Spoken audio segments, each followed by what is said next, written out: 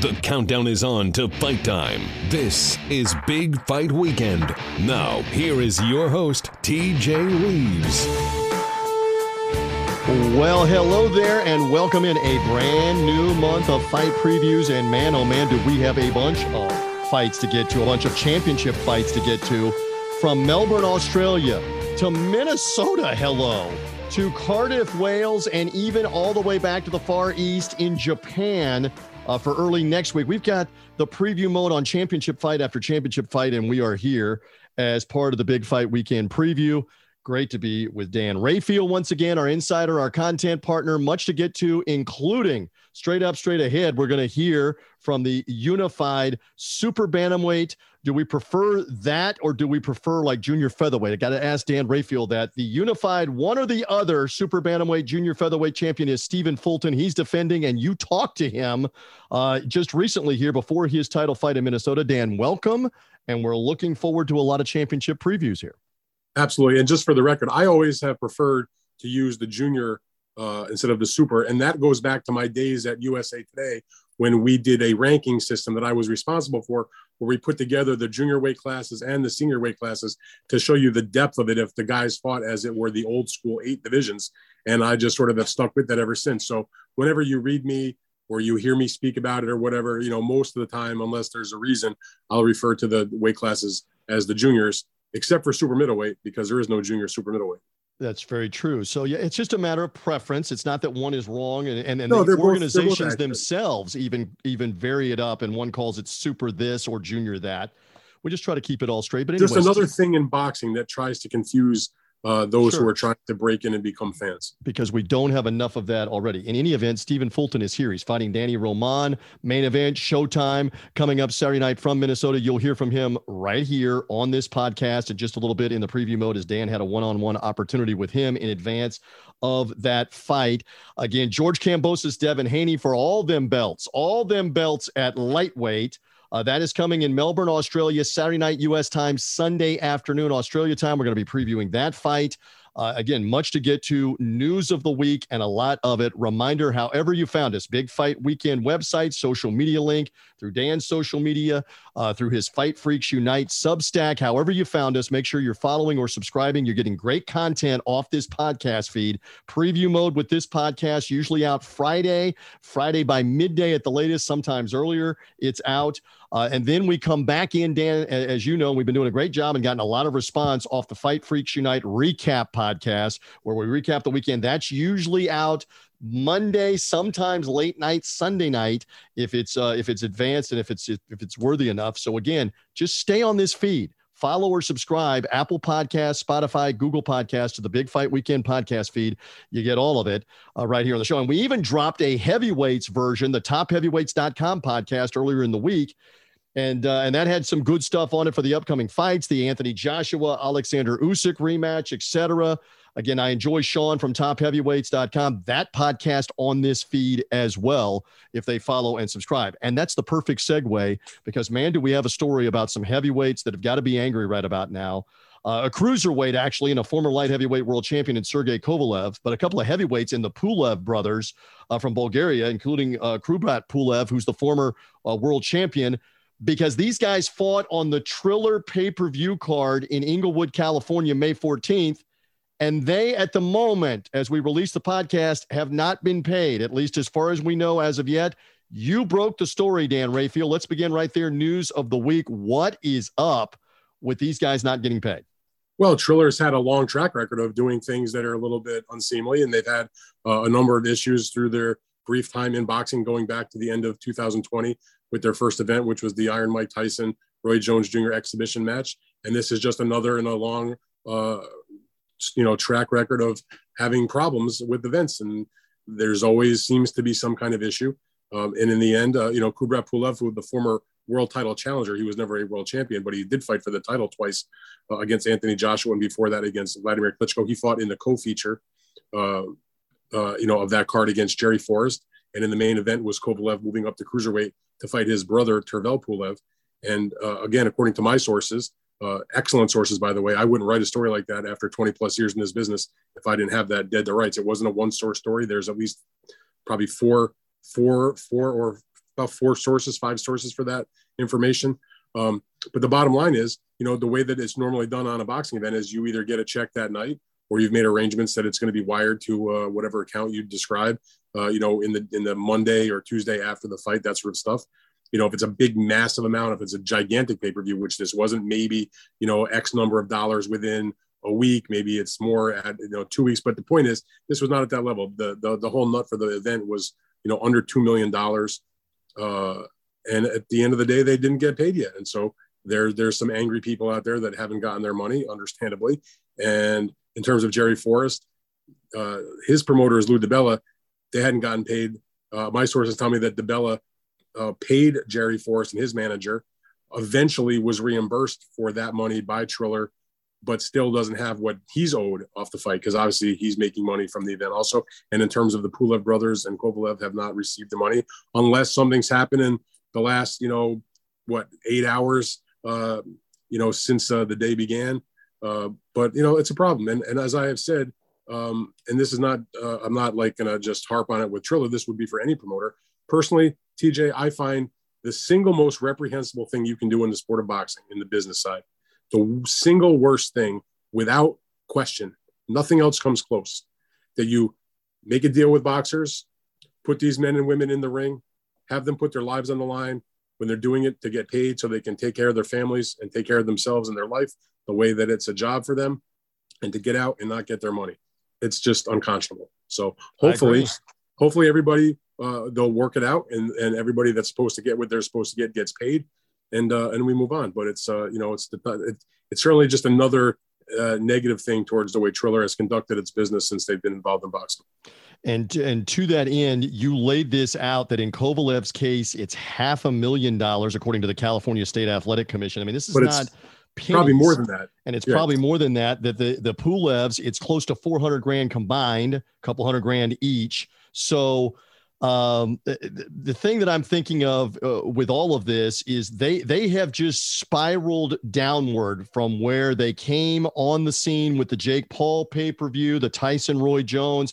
And now we're at the point where you don't even apparently have $1 million or $500,000 to make this right, even when these guys that are used to being paid on time are being lenient with you and gave them at least a couple of weeks to come up with the money. They still don't have the money. Yeah. I mean, listen, I can't speak to what's in their bank account, but they have, a reputation of trying to, rob Peter to pay Paul. I mean, that's the bottom line. And, it's unfortunate too, because frankly, when they put that card together, I was like, you know what, considering all the kind of like wacko fights they've done with the YouTubers and exhibitions, that sort of stuff, when it comes to like a real boxing event, like that was actually a pretty nice show. On the undercard, you had Evan Holyfield losing by an upset. You had the 3 Fernando Vargas sons that were in action, were up and coming fighters. Then they had the 2 heavyweight fights, which were a good solid match. The heavyweight fight and the cruiserweight fight, both were solid matchups, with Kovalev coming back and the Kubrat Pulev fight. So like as an event, I was like, oh, this is actually worthwhile. I wrote about it. I watched it, and hopefully everybody will get their business in order.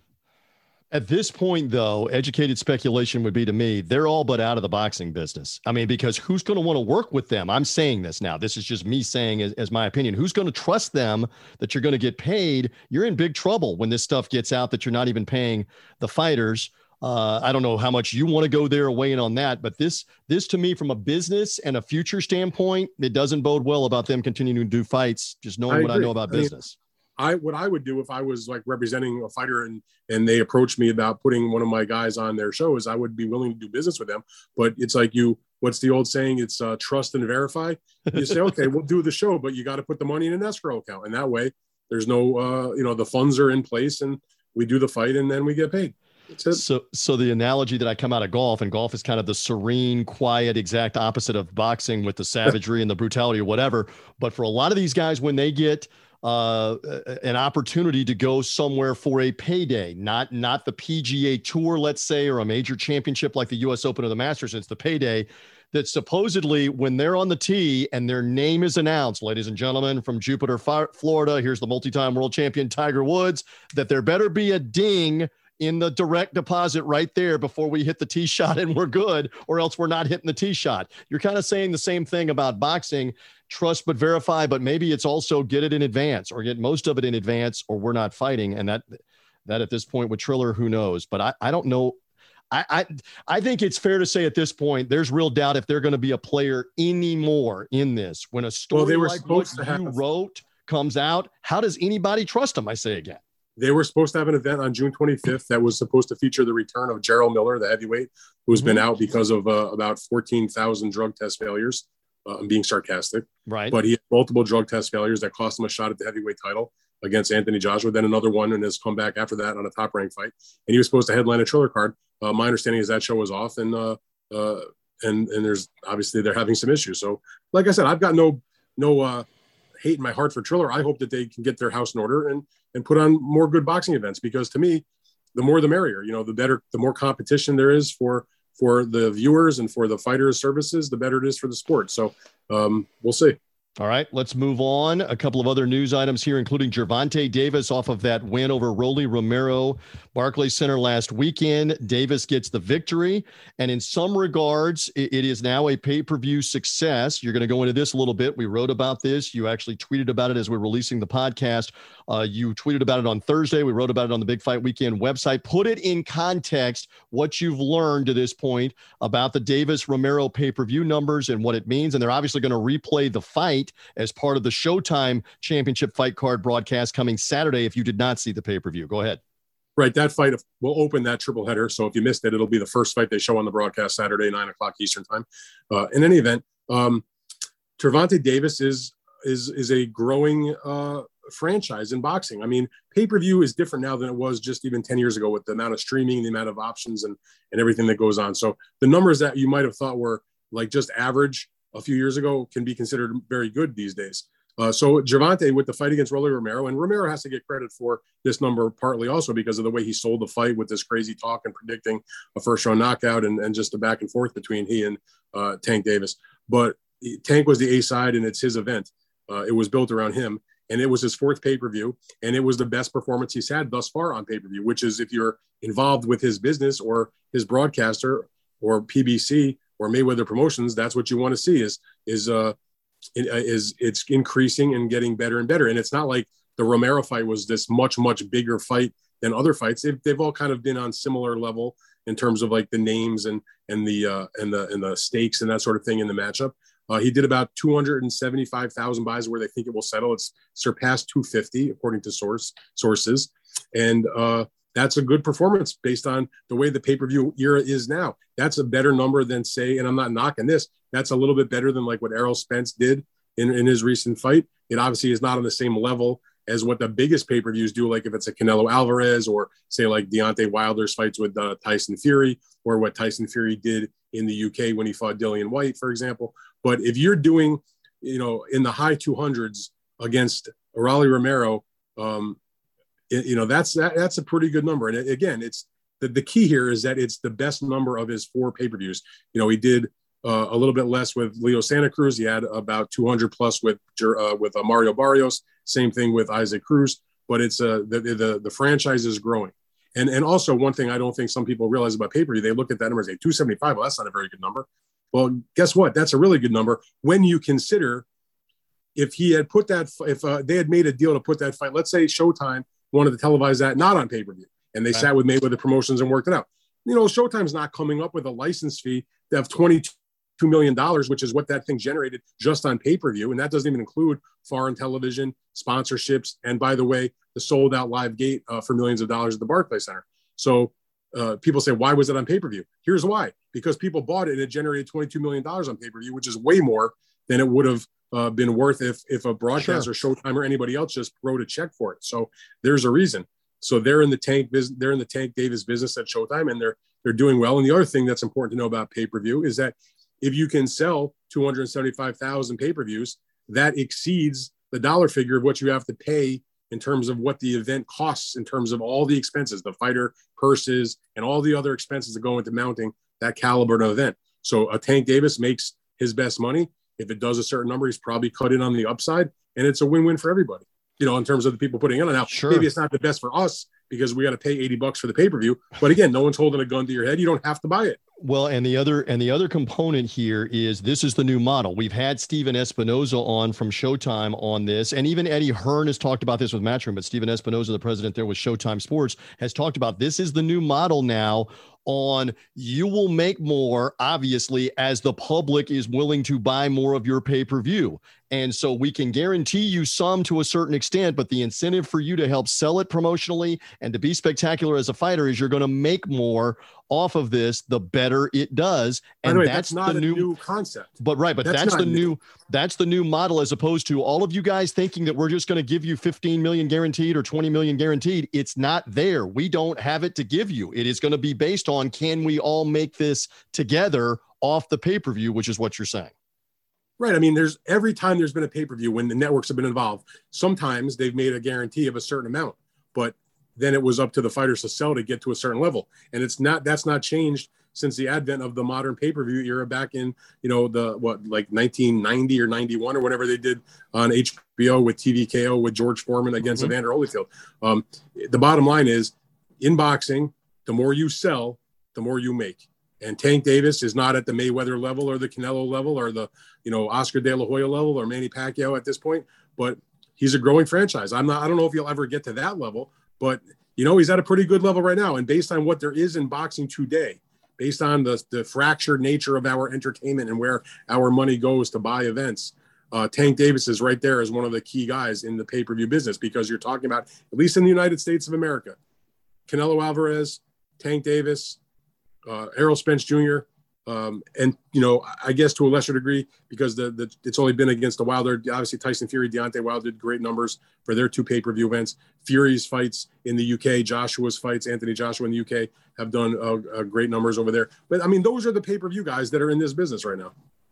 Well, and just one more, and then we're moving on, I promise, on the Big Fight Weekend podcast, that Canelo Alvarez originally coming to DAZN was to try to dispel what pay-per-view was worth. What they found out very quickly is we're leaving money on the table and we can't pay him what we're guaranteeing him without generating it through a pay-per-view. So even DAZN had to go back on that as a concept of if he's going to be here making what he wants to make, and we've got to guarantee him, we've got to be able to sell pay-per-view to make it back. It's not just going to get there on $9.95 a month subscription. Yeah. There was absolutely nothing about that surprised me from the moment that they launched. And I was hoping it would be successful, obviously, because I'd rather have those types of fights on a $9.99 a month type subscription than have to shell out extra money for it. But I mean, you could just see the writing on the wall. If they wanted to really be in the true pay-per-view business in terms of do the math, like we say, do the math. So, Tank Davis and his team, they're doing a lot of math with Showtime, and it's working out very nicely for them. Well put to wrap that up. All right, one more nugget, and then we're going to get to Stephen Fulton, the unified super bantamweight or junior featherweight champion, coming up here in just a couple of moments in the preview mode before his title fight on Saturday night. That is, speaking of Anthony Joshua, he has made a decision on trainer for the upcoming rematch. Anticipated rematch later this summer with Alexander Usyk for the unified heavyweight title. Tell me more about the decision to go with Robert Garcia and what you think of it, Dan Rayfield. Well, I mean, that came out in the British press this week, that he was in fact going to bring on Robert Garcia as his trainer. I confirmed that. I have texted with Robert, and he has indeed said that, in fact, he is going to be the trainer for Anthony Joshua. And it's an interesting selection. He parted ways with Rob McCracken, who was his coach as an amateur and all the way through his professional career. They took the loss together against Andy Ruiz. I thought Robert came up with a great game plan for him to fight against Ruiz in the rematch. He obviously won that, but then he lost to Usyk. And I think Joshua just felt like it was a time to make a change. This is a guy that I know that was difficult for because Anthony is a creature of habit. I don't think he took any pleasure in switching things up, because remember, if you look at his career, he's been with the same manager, same promoter, same broadcaster, etc., his entire career. So I think that was a tough situation. Am I correct? McCracken essentially discovered him as the teenager, right? As the amateur, and brought him into the boxing gym. So that had to be heart-wrenching for him to look at him and say, I don't want you in the corner with me anymore. Just saying. So Robert is going to be the trainer, but I guess if you want to get technical, they're going to be co-trainers, because he's keeping Angel Fernandez, who's been an assistant with Robert for the last 3 or 4 fights that Anthony has done. So he's comfortable with him also. But in Anthony, some of the things I've read is that he felt like he needed also a little bit more experience in the corner. Obviously, Robert Garcia, former world champion of his in his own boxing career, and has been in the corner for any number of big time world title fights. He's trained more than a dozen world champions. Marcos Maidana, his brother, Mikey Garcia, he's worked with Antonio Margarito, Brandon Rios. There's others. Jesse Bam Rodriguez now was one of the flyweight champions. He's got Joshua Franco, who's got like the secondary title in the junior bantamweight division. Robert's been in the ring as a trainer with a lot of top quality guys for a long, long time. He worked a little bit with Kelly Pavlik at one point. For Robert, it's a great opportunity for him to see if he can do it. He's never had a heavyweight of consequence, to my knowledge, but he's a 2012 Trainer of the Year. He's been consistently for the better part of the last 15 years, probably one of the best trainers in the entire sport. His gym has produced a tremendous amount of talent, and it's going to be a good test for him. And we'll have to see if their styles can mesh. It's hard when you've been with the same guy for a long time to now suddenly make the switch. I've heard from fighters many times, it takes a couple of camps to get really in the groove with a guy. The thing is, Joshua is a willing learner. He's always been, the way it's always been described to me, he's coachable, which is important if you're a fighter. He's not, he's open-minded to other ideas. And Garcia is obviously has a proven track record. The thing about why he picked him was, people have been following this ever since this came up that he was going to split with McCracken. At the end of last year, he came to the United States and he made the rounds. He went to Robert's gym and he spent a couple of days or weeks with him working out. He visited Virgil Hunter up in the Bay Area. He visited Houston and did the same thing with Ronnie Shields. He went down to San Diego and he'd spent time with Eddie Reynoso. In other words, he wanted to just sort of interview and just get the feel, see how they would mesh personally in terms of what their boxing styles were. And I don't think anything bad to say about any of those guys. All those trainers I just mentioned that's the world-class trainers at the top in this country. He liked Robert. He brought him over to England in April for 2 weeks, and they worked together some more. And he finally made the decision, I'm going with Robert Garcia for better or worse, and see if he can help me get the world titles back. All right. Now we wait to see when they settle on a date and a location. We believe it's going to be in Saudi Arabia in the Middle East on Usyk Joshua and the rematch, and a new guy there in the corner. We do know this. Stephen Fulton, Danny Roman coming up Saturday night on Showtime, unified 122-pound title fight. Fulton off the phenomenal battle with Brandon Figueroa. Our Dan Rayfield had an opportunity to talk with Stephen Fulton on all subjects, including that Figueroa win, the challenge with Roman Saturday night, headlining for Showtime, and much more. Let's hear that conversation right now. I've been a big boxing historian for a long time. I know the deep and rich history of Philadelphia boxing. You are Philadelphia's current reigning champion, and there are no other boxing champions in Philadelphia. And that's a long legacy of great fighters over the years. And I just wonder, from your point of view, how much of a big deal is that to you to rep such a great boxing hotbed, such a historical place like Philadelphia, which has produced just a zillion world champions over the years? It's great because now I'm amongst one of the names of many for Philadelphia boxing, and more importantly, I'm about to be high in the ranks of history in Philadelphia boxing, as far as like the Hall of Fame and things like that. Now, once this fight and get that undisputed. Exactly. Now, is there a past Philly fighter that you hold in the highest regard? That's somebody you've studied or watched or looked up to or idolized or something like that? Nah, not really. No Danny Garcia, no Bernard Hopkins going back even before that? Nah, but shout out to those guys. But nah, I never like really looked up to anybody. Okay. And yeah. Now, when you were coming up, you were making your name fighting on some of the big Showtime and Fox undercards and on cards with other bigger names at that time. You really had your breakout fight, I think, when you won the world title against Angelo Leo in January 2021, still in the pandemic, but you did that fight in the with no crowd and looked really good and won the title. I wonder, in your mind, I know you were confident going to that fight, but how do you think that changed the perspective of the fans out there, of the media out there, that, whoa, Stephen Fulton's a real deal and he's now a champion and, he's going to be around for a little bit. Maybe a long bit. It changed a lot because they seen a different me. They seen a different version of me. Can you be more specific when you say that? What do you mean was so different? That I can fight. They seen that I can fight in the inside. They seen I had the stamina to continue to go. They see that I didn't slow down. They seen that I was a durable fighter, and they wasn't expecting that out of me. Okay, now when guys win world titles, I've seen this so many times. A lot of fighters, they do like a victory lap, and there's nothing wrong with that. They go have not a complete nobody, but they don't necessarily take on the next best guy or another champion or a hot fighter or somebody that the people are clamoring for at that moment. They're content to maybe take a fight, make a few dollars, put on a good show, and then maybe move on to that kind of fight down the road. But Stephen Fulton did not want that, it seems to me. You went from winning the world title in your next fight against Brandon Figueroa to try to unify the titles. And I wonder what was in your mentality to do that right after you win the title in January, that at the end of the year, in your next date, November of this past year, you went right into that kind of battle. Because sometimes becoming world champ, that just be it for certain guys. That wasn't my ultimate goal. My ultimate goal was becoming undisputed, then going up and doing the same thing. Now, when you beat Figueroa, it was a hell of a fight. First of all, that's the fans that tuned in certainly got their time and money's worth. You won a majority decision in a very close and good fight. Some people thought he won. He obviously thought that he won the fight. I know you very strongly think that you won the fight. Being honest and not just kissing ass, I thought you won the fight also closely. When you've gone back and rewatched it, how do you see that fight in terms of how wide did you think you won, and do you understand why some people might look at it and say, well, you know what, maybe Figueroa could have got the nod that night? I understand why some people say that due to his activity, but yeah, they tripping. Understood. Okay, so Saturday, you're taking on Danny Roman. Again, you're not fighting another champion right away, but you're not exactly taking a soft touch. Danny Roman is not that far removed from being a unified champion in his own right, and is has looked good, has made good fights, has fought some quality guys. He's won 2 fights in a row since a very disputed split decision loss when he lost his titles.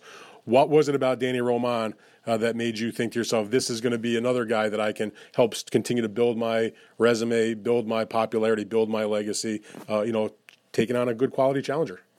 His accolades, his style, his record, everything. He's a durable fighter. He's a great fighter. Was there a particular attribute of his that you like, or you think you have to neutralize most compared to anything else? Is it the jab? Is it a hook? Is it this? Is it that?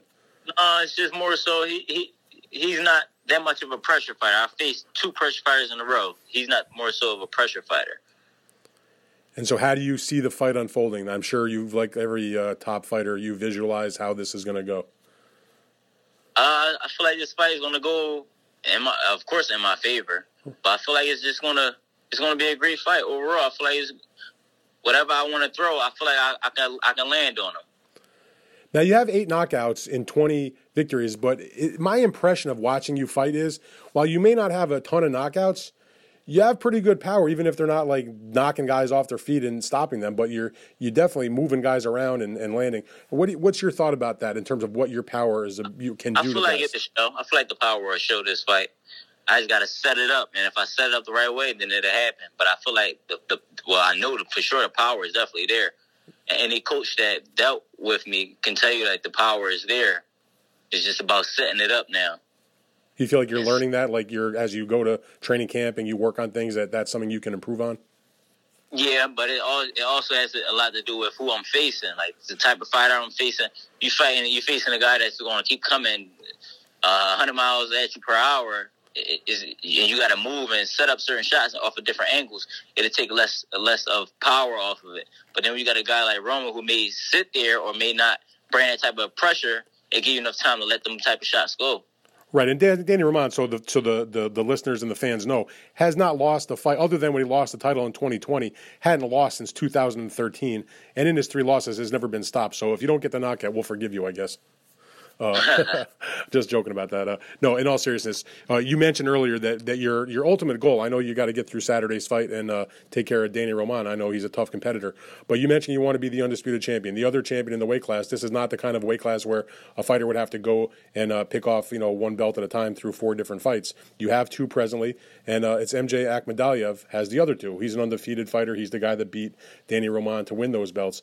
Are you at all familiar with him, and what do you think of him? And is that the guy you'd like to fight down the road, even though, if you follow boxing, these are not easy fights to make. It's different promoters, different broadcasters. Yeah, I know it's not easy to make, but I feel like we can make that happen. I feel like everybody will put their pride or whatever else aside to make the undisputed fight happen.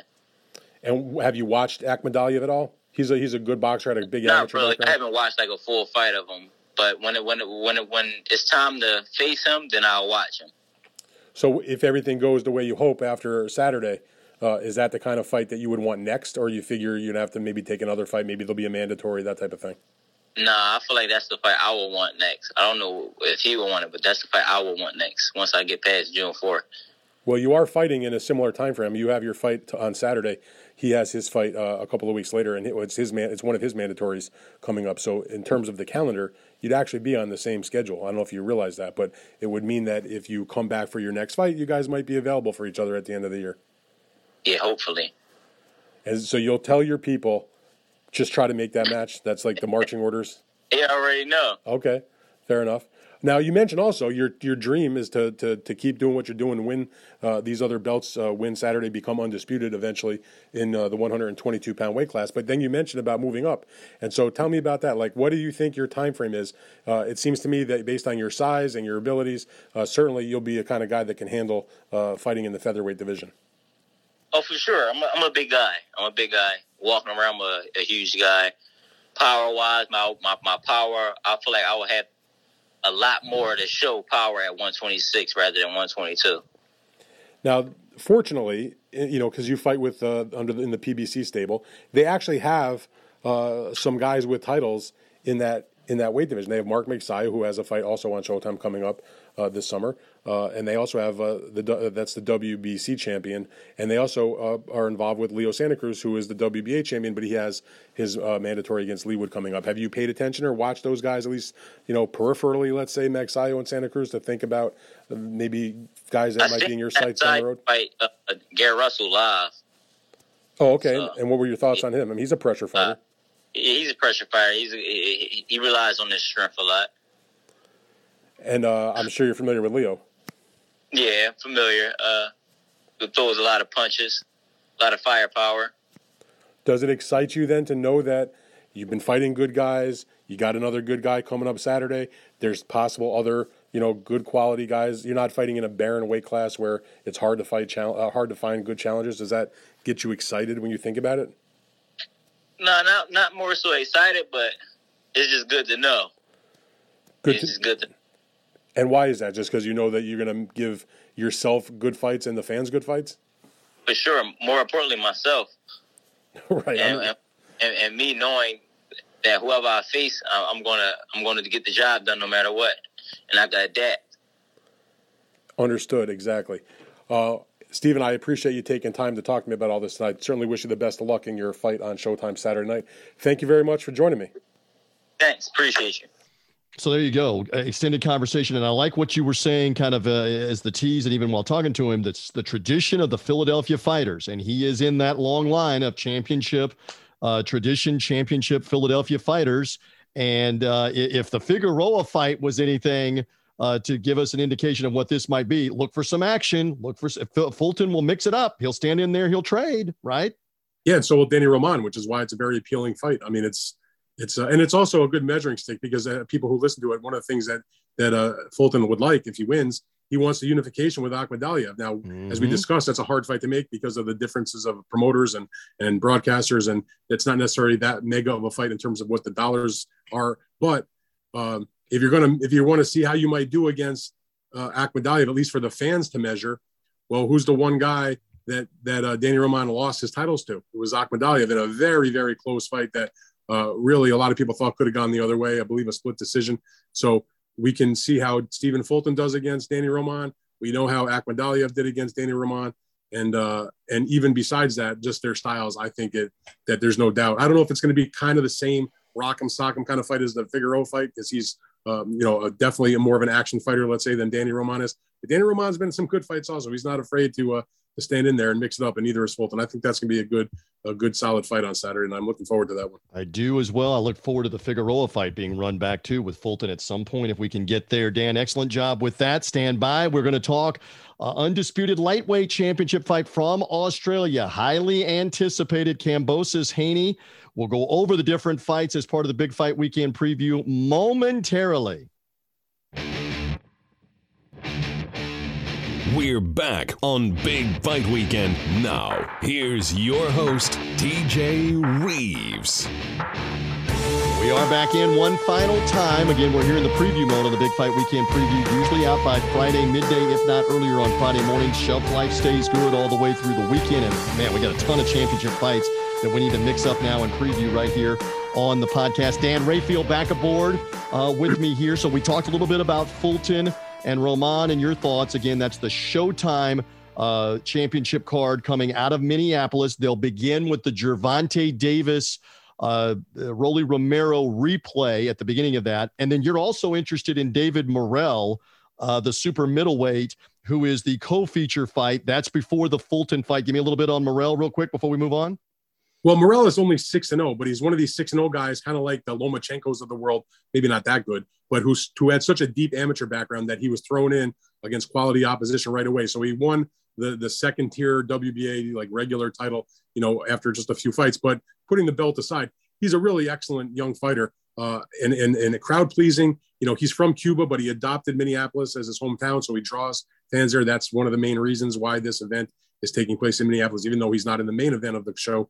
But he's taken on Calvin Henderson, a solid professional. Obviously, Morrell is the favorite to take care of business there. But it should be, I think, a crowd-pleasing kind of fight. Morrell is in crowd-pleasing fights, and it'll be another chance to see the evolution of a younger fighter in that weight class that is populated by Canelo Alvarez as the champion, as well as other quality guys like a Benavides, like a Caleb Plant, maybe a Charlo eventually moving up from the middleweight division. So he's going to figure in the mix with those types of names, in the not too distant future. And this is a chance to see one of the better younger fighters do his thing.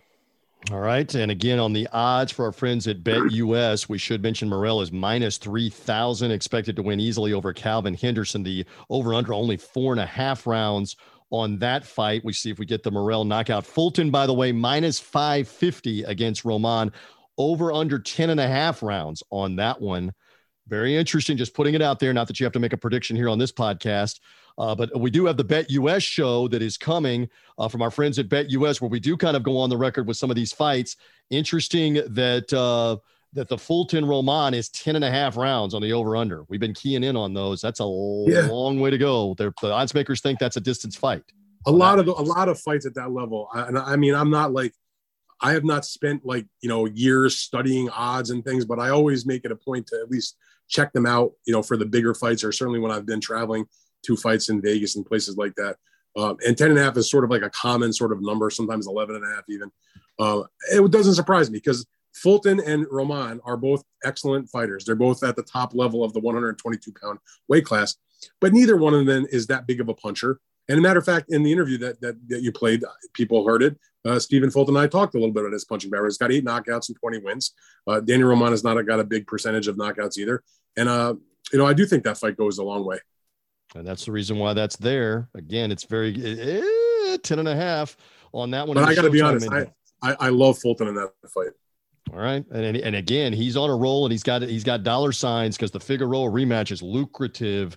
And again, the Undisputed is lucrative. Speaking of Undisputed, we have been waiting. We're finally going to get it. George Kambosos will defend his unified versions of the title. He has 3 of the belts. The other belt belongs to Devin Haney, the WBC. You and I could go on and on about Haney and he's got the WBC belt. Here it is. All 4 belts on the line. This is Sunday afternoon in Melbourne, Australia. This is Saturday night in the U.S.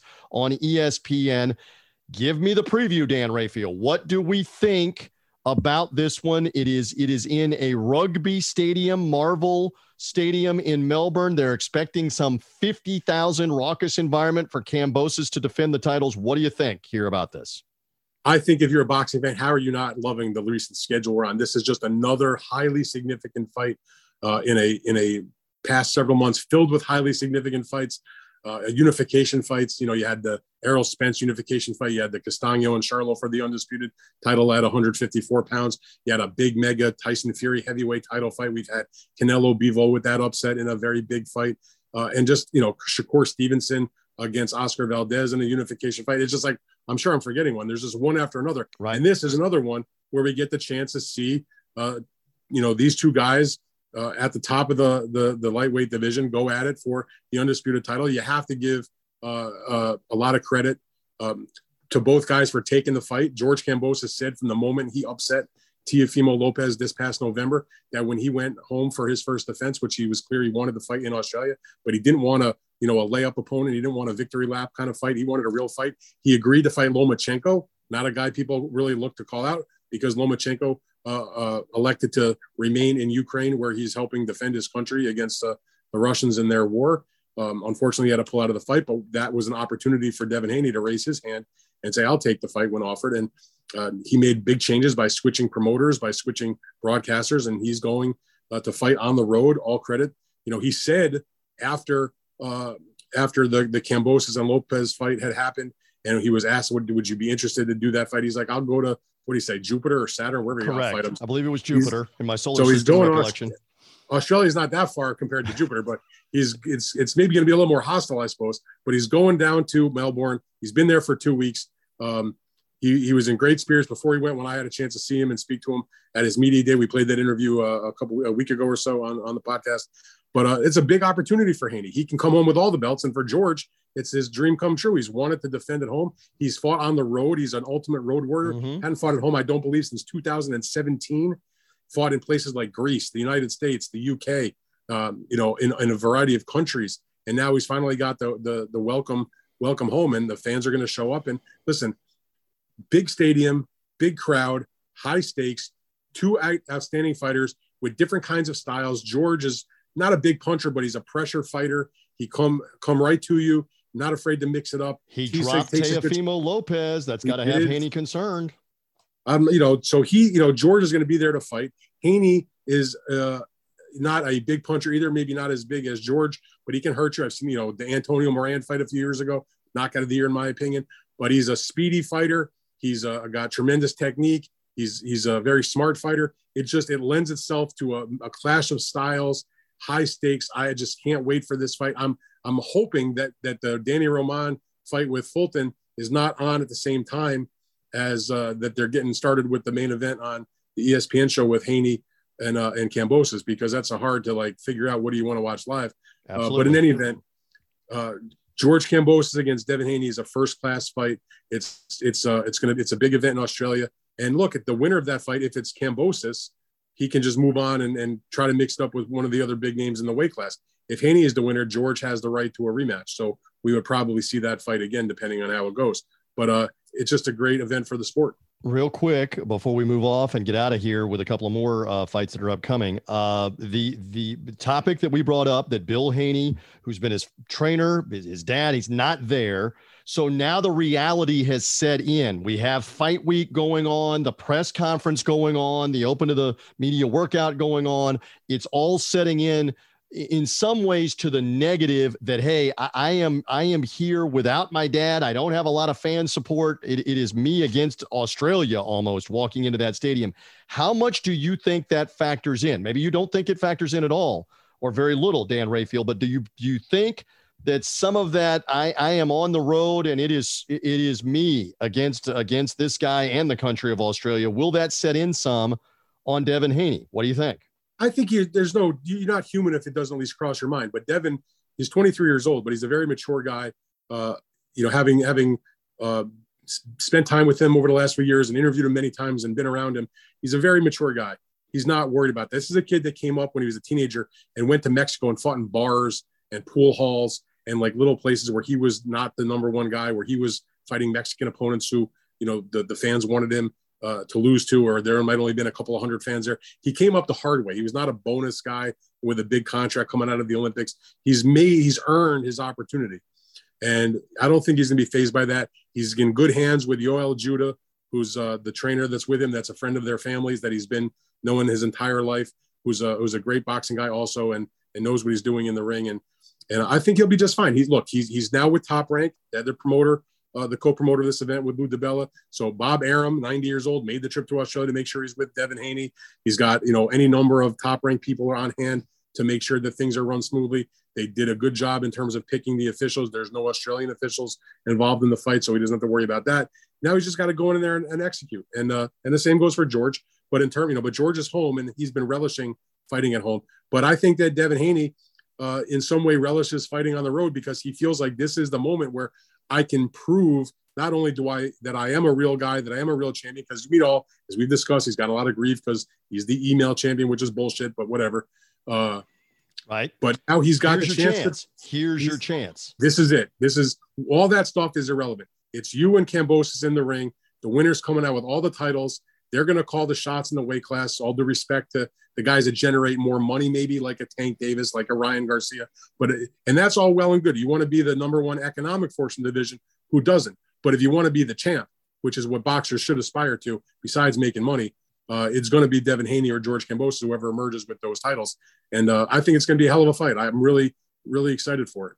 All right. Again, Haney is actually slightly favored on the BetUS line at -180. How about that? Kambosos, slight underdog, plus 150. Tasty underdog, over under 10.5 rounds. I remember the whole Manny Pacquiao, Jeff Horn battle, and I just don't see if Kambosos is good with the crowd roaring for him. I don't know how Haney gets a decision in this. It would have to be, to me, I'm saying this, one more quick thought before we move on. It's going to have to be a knockout, I think, or I mean, if it's close, they're going to give the nod, Australian judges or not, to the roaring crowd to Kambosos. I just believe that. What's your thought real quick? If you have an American fighter go into Australia to challenge for the titles and he's the favorite, the bookies know what they're doing. This is Devin Haney's fight by decision. Not easy, not necessarily wide. Should be a good fight. No disrespect to Kambosos. But at the end, as I've said to you and others for years, as the words that ring in my ears from my good pal Floyd Mayweather, skills pay the bills. And George Kambosos has skills, but Devin Haney has more skills. He has more speed. George is not a big time puncher. I feel like this is the opportunity where Devin Haney achieves his dreams and goes on the road, gets a decision, and wins the undisputed lightweight championship of the world. Calling a shot right here. And again, if he gets that, it's a one-way rematch clause. He's fighting Kambosos again in Australia because that's already pre-agreed to. If Kambosos wins, there's no automatic rematch. He can fight whomever he wants.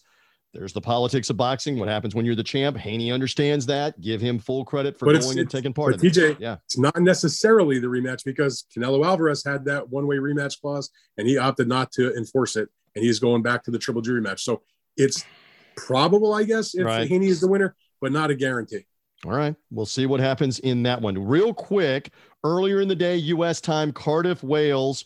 We have another title fight that you're going to illuminate for us. Kenichi Ogawa, Joe Cordina, IBF junior lightweight title. Give me the quick synopsis on that Matchroom Boxing DAZN main event earlier in the afternoon, U.S. time. Well, the quick synopsis, this is Ogawa making his first defense. Look, he had a really good fight on the undercard when Teofimo Lopez and Kambosos had their fight in November in New York, and he won that vacant title. And now he is making his first defense going to Cardiff, Wales, which is the hometown of Cordina, who's undefeated, but a little bit older. He's only got about 14 fights, but he has got a late start to his pro career because he was in the Olympics in 2016. And, he's 30 years old now. So he feels the urgency. I saw his remarks in the news conference. I'm 30 years old. If I don't get it done now, it's a long road back at that age. I've got to get back in line. It's an interesting fight. Ogawa is a good puncher. He's got good skills. I think he's got a good chin. Cordina has looked solid. He's won he's done it the way a lot of British fighters do. He won the British title. He won the Commonwealth title, didn't win the European title. But the point is, hasn't really fought the top guys. Ogawa's resume is definitely better. But again, he's the hometown guy. He's got that deep amateur background as an Olympian. And we'll see if he can get the job done. If he wins, that's a big deal over there. If Ogawa wins, good for him. Hard to go on the road. We've seen it. That guys go on the road. We're going to watch it with Devin Haney going on the road to Australia. That's a hard one to pick, but I think I kind of lean towards Ogawa. But if Cordina wins, it wouldn't be a shocker, given his background, given his hometown. Cordina slightly favored, -185 on the BetUS line. Ogawa +155, very evenly matched from the odds makers on this one. What that tells me, TJ, is that the odds makers see it as an even fight and give Cordina the benefit of the doubt because he's the hometown guy. We'll see if that is the case. A reminder, too, we've got that BetUS preview show. Depending on when you're hearing us, you'll see us on TV going over these lines and spreads on BetUS live Friday, 1 Eastern. See the replay through BetUS TV and their YouTube channel as well as we go over all of this. By the way, again, the monster Naoya Inoue and Nonito Donaire will fight for the unified bantamweight title next Tuesday, a Tuesday night Japanese championship fight in Japan. We can get into this a little more on the Fight Freaks Unite recap because it'll be closer to Tuesday, right. But we just want this on the fans' radar. It's not a fight on a weekend. It's a fight next Tuesday, and it's a fantastic fight. Just have it on the radar, right, as we depart here. Yeah, and if you're living in the United States, you're going to be up awfully early if you're going to watch it because, as you mentioned, it's nighttime in Japan for that fight. But it's the main card on ESPN Plus in the United States, 5:30 a.m. So set your alarms. Unless you're out partying really late and you're just going to stay up through. I don't know about that. But anyway, look, they had the 2019 fight of the year by acclamation. Everybody picked it as the fight of the year, all the outlets, all the media. And it was just a tremendous battle. Inoue got the victory in a hard-fought decision, but he knows he was in a hard, tough fight. He got busted up a little bit. He had a fractured orbit, a messed up nose. Donaire got knocked down. It was a knockdown, drag-out kind of fight. And what can you say? Donaire's going to the Hall of Fame, obviously. Inoue's in the process of fashioning his own Hall of Fame resume. And it's, he's the young gun. Nonito is pushing almost 40 years old at this point, but he was the oldest fighter ever to win a bantamweight title. Remember, he regained a title. He lost a title to Inoue in the first fight. That was also a unification. But since then, he won a title against Ubali, looked good doing it, and has defended it, looked good again, and has been looking excellent with that great left hook that he's always had that can knock out anybody. And it's capable of knocking out Inoue also. And again, I expect just another fantastic battle. These are two really outstanding fighters, two Hall of Fame caliber guys with skills, with power, with speed, with intelligence. I mean, again, it's another, and I didn't even mention, we were talking about all the great fights. I forgot to mention Inoue and Donaire's rematch. It's just another in a long line of what has just been an amazing first part of 2022 and even stretching back to the latter part of 2021. Just one big time fight after the other. Agreed. And the monster has obviously been introduced to the U.S. audience, fighting on Top Rank shows in the U.S. a couple of times over the last couple of years. Again, we've got a little more time on that one as we release the preview podcast because it's not until Tuesday night in Japan that they will have that one. Man, this has been a jam-packed show. Tremendous stuff across the board. We'll keep up to date on when and if the guys off the Triller card get paid. Keep reading the website, bigfightweekend.com for that. Championship fights again from Melbourne, Australia to Minnesota to Cardiff, Wales, and eventually next Tuesday to Japan. My friend, we've covered a lot, and great job with Stephen Fulton as well. Thanks to the Showtime folks, everybody there, Chris de Blasio, Steve Pratt, everybody with Showtime for helping line up that interview. We'll see what Fulton has in the Minnesota main event. I think we're good. Anything else in closing, Dan Rayfield, before we're done? Well, I'll just give the shout out to who I worked directly with to secure that Fulton interview, and that was who works with Chris, and that's Mitch Abramson, also another top-notch PR guy. We love all of those guys for the help here on the Big Fight Weekend podcast. Dan, thank you. Enjoy the fights. We're recapping off the weekend on the Fight Freaks Unite recap. Thank you, sir. You bet, TJ. There is Dan Rayfield. I'm merely TJ Reeves. Again, follow or subscribe. Apple Podcasts, Google Podcasts, Spotify, right here to the Big Fight Weekend podcast feed. Recap podcast coming off the weekend. Enjoy all the action. Again, Haney Kambosos, whether it's Fulton Roman, whether it is Ogawa and Cordina. We've got all these different fights in different parts of the globe, and we've had a blast previewing them. Let's see what happens this weekend. Thank you for being with us on the Big Fight Weekend preview. Bye.